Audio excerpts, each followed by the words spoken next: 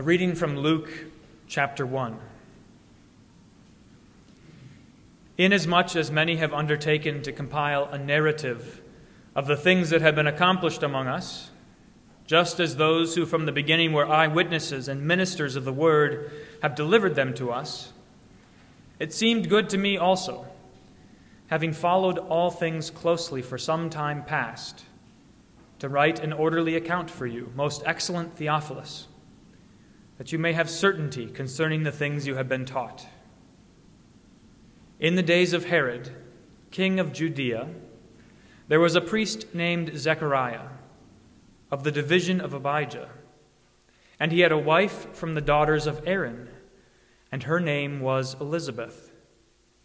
And they were both righteous before God, walking blamelessly in all the commandments and statutes of the Lord. But they had no child, because Elizabeth was barren, and both were advanced in years. Now while he was serving as priest before God when his division was on duty, according to the custom of the priesthood, Zechariah was chosen by Lot to enter the temple of the Lord and burn incense. And the whole multitude of the people were praying outside at the hour of incense. And there appeared to him an angel of the Lord, standing on the right side of the altar of incense. And Zechariah was troubled when he saw him, and fear fell upon him. But the angel said to him, "Do not be afraid, Zechariah, for your prayer has been heard. And your wife Elizabeth will bear you a son, and you shall call his name John. And you will have joy and gladness, and many will rejoice at his birth, for he will be great before the Lord. And he must not drink wine or strong drink, and he will be filled with the Holy Spirit even from his mother's womb. And he will turn many of the children of Israel to the Lord their God. And he will go before him in the spirit and power of Elijah, to turn the hearts of the fathers to the children, and the disobedient to the wisdom of the just, to make ready for the Lord a people prepared." And Zechariah said to the angel, "How shall I know this? For I am an old man, and my wife is advanced in years." And the angel answered him, "I am Gabriel. I stand in the presence of God, and I was sent to speak to you and to bring you this good news. And behold, you will be silent and unable to speak until the day that these things take place, because you did not believe my words, which will be fulfilled in their time." And the people were waiting for Zechariah, and they were wondering at his delay in the temple. And when he came out, he was unable to speak to them. And they realized that he had seen a vision in the temple. And he kept making signs to them and remained mute. And when his time of service was ended, he went to his home. After these days, his wife Elizabeth conceived. And for 5 months she kept herself hidden, saying, "Thus the Lord has done for me in the days when he looked on me, to take away my reproach among people." O Lord, have mercy on us. Thanks be to God. Grace, mercy, and peace be to you from God our Father and from our Lord and Savior Jesus Christ. Amen. The gospel writer Luke puts two things side by side and invites us to consider the contrast. He says this: Elizabeth and Zechariah were righteous before God, walking blamelessly in all the commandments and statutes of the Lord. But they had no child, because Elizabeth was barren and both were advanced in years. They were righteous before God, like Noah in the days of the flood, walking blamelessly. It's not that they were perfect, but they were faithful, and their lives reflected their faithfulness.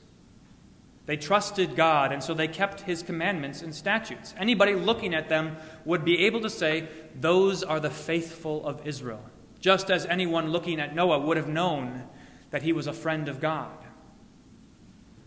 Job was another blameless man of old. He feared God and turned away from evil, rising early to offer sacrifices and praying for his children. But what was the reward? that Job received for his righteousness, for his faithfulness. What did he receive in exchange for his obedience? He was put to the test. He lost everything he had, property, possessions, and children. He lost his health, his comfort, so that all he had left was a handful of miserable friends and his despairing wife. Some reward that was. Elizabeth and Zechariah may have felt the same way. What was the reward for their blamelessness? They had no child. She was barren, and now they were both old. There's a misconception in the church that when bad things happen, God must not be involved. That it somehow violates his goodness for him to send tribulation on his people. That he doesn't punish or discipline us in our bodies. But there was no such misconception among the people of Israel. And when Zechariah and Elizabeth perceived that her womb was closed, they would have known that it was God who closed it. It wasn't some accident of nature. It was, in fact, divine providence. That's how it was for the matriarch Hannah many, many years earlier. Hannah lived at the end of the time of the Judges, when the people of Israel were in the Promised Land, but they had once again run amok, every man doing what was right in his own eyes. Hannah appears at the beginning of the book of 1 Samuel, and her name means favored one. But her life contradicted her name because she had no child. She was barren. And the Bible tells us that God himself was the one who had closed her womb. To have a closed womb meant not just the disappointment of having no children, but much more than it does now. It meant shame and reproach from her family and friends. It was a troubling thing for her. But there was a bigger story going on with Hannah. Her own barrenness was a picture of the barrenness of Israel. For the people had become unfruitful. God's word had gone silent among them, and their devotion to his promises had been supplanted by their devotion to their own bellies. Even the priests, the stewards of God's mysteries, were intent on satisfying themselves instead of serving and loving God's people. And so Hannah's closed womb, her womb that was closed by God, was a picture of the desperate state of God's people. The picture would have been vivid for her because her closed womb would have brought to mind her ancestors, Rebekah, Isaac's wife, who was barren, and Sarah, Abraham's wife, who also had no child. And even more pointedly, all the way back to Eve, of whom God had said, her offspring, her seed, the fruit of her womb, that would be the one to crush the serpent's head. But if Hannah's womb was closed, then all of that, God's promise, his gracious provision, his devotion to his people, all of that was called into question. And so Hannah prayed. And God heard her prayer and opened her womb, and she bore a son, and she named him Samuel, which means God hears. And she sang a song, Hannah's song, in which she gives glory to God and acknowledges that he is the one who both kills and makes alive, the one who closes and opens, the one who rewards the just and punishes the wicked, the one who does it in his time and for his purposes. And Hannah sang about a coming king, a king who would be the Lord's anointed and who would judge the world with the strength of God.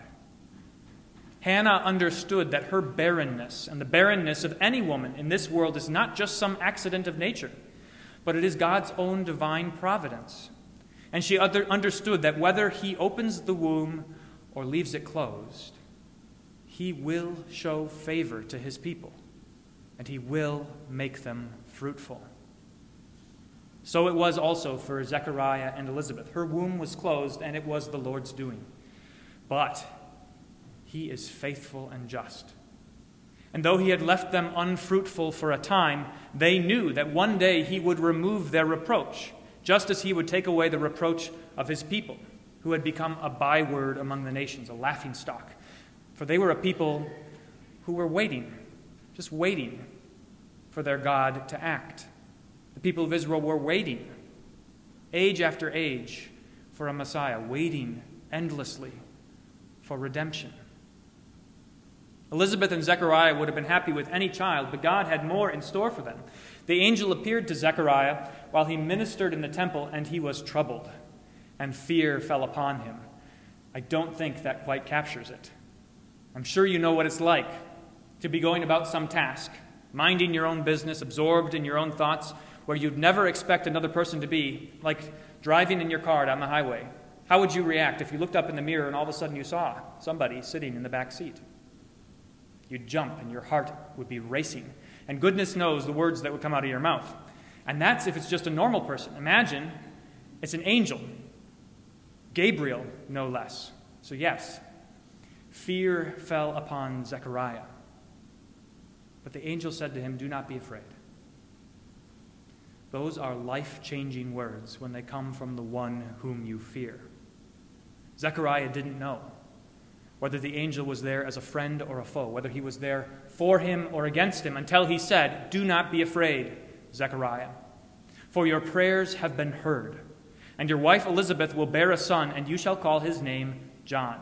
And you will have joy and gladness, and many will rejoice at his birth, for he will be great before the Lord. And he must not drink wine or strong drink, and he will be filled with the Holy Spirit, even from his mother's womb. And he will turn many of the children of Israel to the Lord their God, and he will go before him in the spirit and power of Elijah, to turn the hearts of the fathers to the children, and the disobedient to the wisdom of the just, to make ready for the Lord a people prepared." Zechariah had prayed for a child, but he could never have expected this answer. For the closing and opening of Elizabeth's womb was to be a picture of God's redemptive work among his people. And the fruit of her womb was more than just a son, more than a man to carry on the family name. He would be set apart for holy service, not just service in the temple at the altar of incense, but service in the courts of the Most High God, servant to God's chosen people in the spirit and power of Elijah.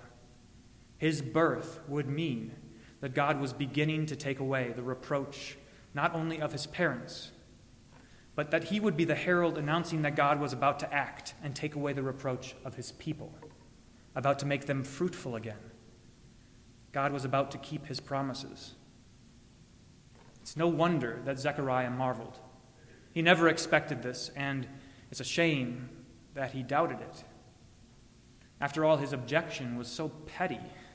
I am an old man, and my wife is advanced in years. Since when has age been an obstacle for God? Hadn't Zechariah spent his entire life hearing the story of the angels visiting Abraham and Sarah? Hadn't he learned that when God announces that you'll have a baby in your old age, you shouldn't laugh. You should believe him. This, of course, is familiar territory for us. For since the beginning of the world, and in the salvation that God has continually worked for his people, he has shown the strength of his arm, his power and might to do just what he says. And he has shown his will to love and bless his people, to protect them, to deliver them from all evil, and to secure for them a future and an inheritance. He has shown that all for you. He has shown that he can feed and shepherd an entire nation as easily as you can raise your little finger. He has shown that nothing is impossible for him, and that you, his beloved, have nothing to fear. And yet, like Zechariah, while you and I should indeed marvel at what God promises to do for us, we often fall into doubt. And we make these petty objections like Zechariah, wondering whether God can or will keep his promises to us, simply because we cannot imagine how it could be possible. The angel answered with the authority of God, "I am Gabriel.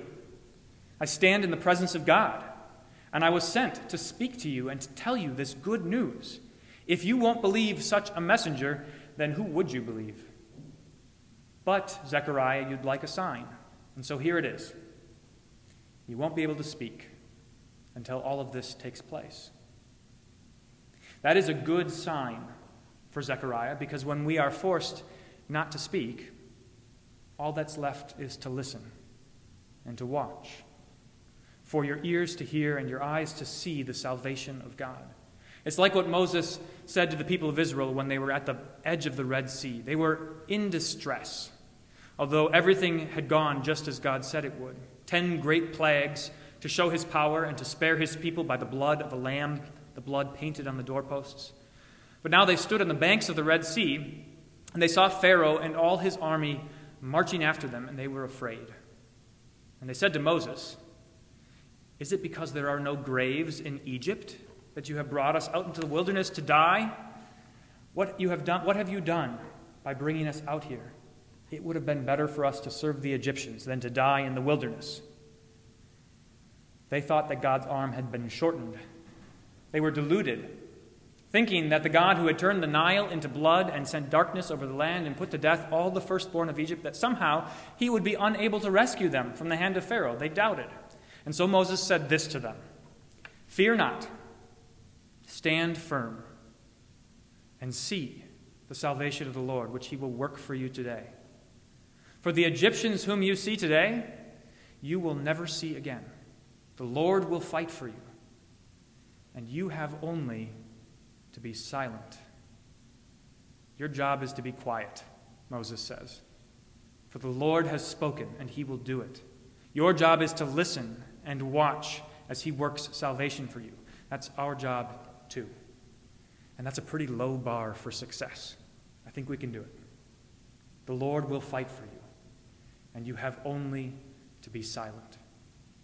For the Lord, who closes and opens wombs, who kills and makes alive, who rewards the just and punishes the wicked, the Lord God Almighty, who sits on the throne of the heavens, who set the sun and the moon and the stars in their place, he is your Lord and your Savior. And he has promised redemption to you. And you have seen and beheld his glory, the glory as the only Son of the Father, for whom we wait with eager anticipation, listening and watching to hear and see the salvation of our God. The Lord is good to those who wait for him, to the soul who seeks him. It is good that we should wait quietly for the salvation of the Lord. May the peace of God, which passes all understanding, guard and keep your hearts and minds in Christ Jesus. Amen.